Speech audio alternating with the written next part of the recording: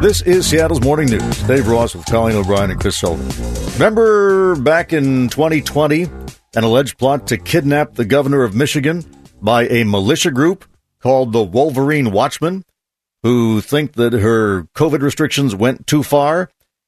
Well, they are going to trial, but they think that they were entrapped by the FBI agents who were sent to infiltrate the group. Let's check in with former State Attorney General Rob McKenna. Our conversation brought to you by Madrona Financial Services. There's a lot going on in this case. Let me ask you first. How serious was? I mean, do we have a real militia problem based on what you saw in this plot? I don't think this particular group was particularly well organized or very smart. I mean, they call themselves the Wolverines. They were part of the Boogaloo movement to try to bring down the government through, armed insurrection.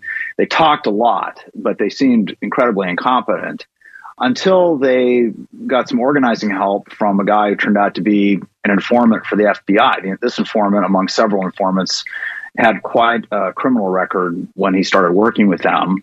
And part of their defense is, hey, it wasn't even our idea to try to kidnap Governor Whitmer. It was this guy's idea.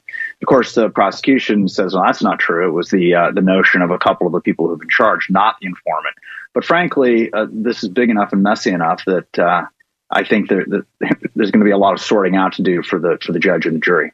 Well, as you pointed out before, informants typically are not going to have a perfect background because that's what makes them good informants. They are part of that world. So right. Based on what you read, was it really this informant who said, hey, by the way, have you considered kidnapping the governor of Michigan?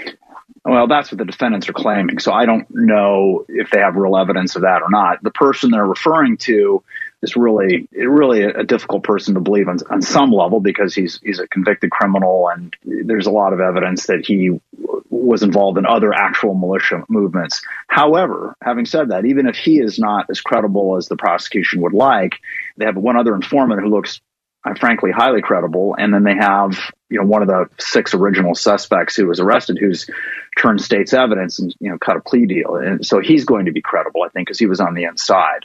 And this plot was pretty well laid out, at least as according to the documents. They were going to attack her at her vacation home, which was, I guess, fairly remote, and then bomb a bridge so that nobody could come and rescue her.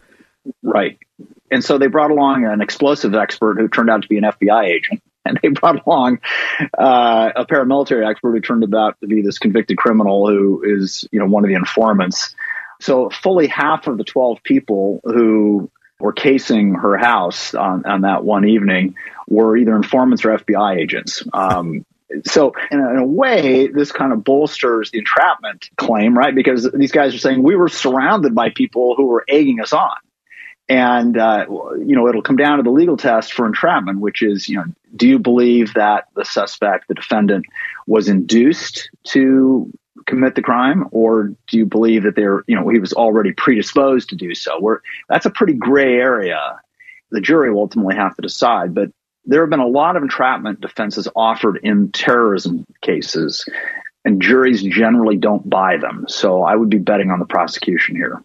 So in a case like this, where you have 6 bad guys and 6 good guys, instead of letting the thing unfold, couldn't the good guys just sort of logically persuade the bad guys that this would be a bad idea, so nothing happened and no one got indicted? Or is that not accepted in law enforcement circles? Well, no, because they want to ascertain how serious these guys are. I mean, how motivated are they? How serious are they? Because following your suggestion that the informants and the FBI agents talk the bad guys out of this plot, if they do that and they say, okay, problem solved, and then these guys go on to do something else that's violent, there's going to be a lot of blowback for failing to arrest them in the first instance. Now, what you're talking about has been criticized by civil libertarians who believe that the FBI spends too much time focusing on potential crimes and sort of,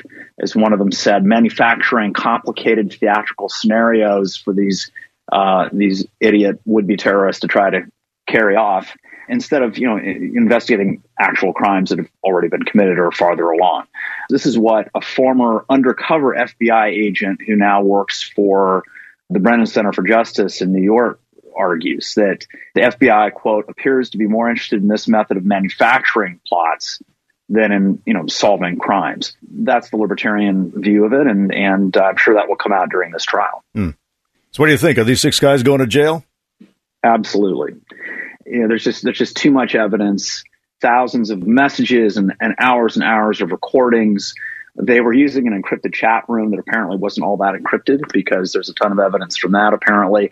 But, this is not a case that is wart-free. I mean, you've got 3 FBI agents who have gotten in trouble for other reasons. It may be that they don't even call one of their star informants because his criminal record and things he's done since this case started just make him look unreliable. Former State Attorney General Rob McKenna. Rob, thanks very much. Thanks, Dave.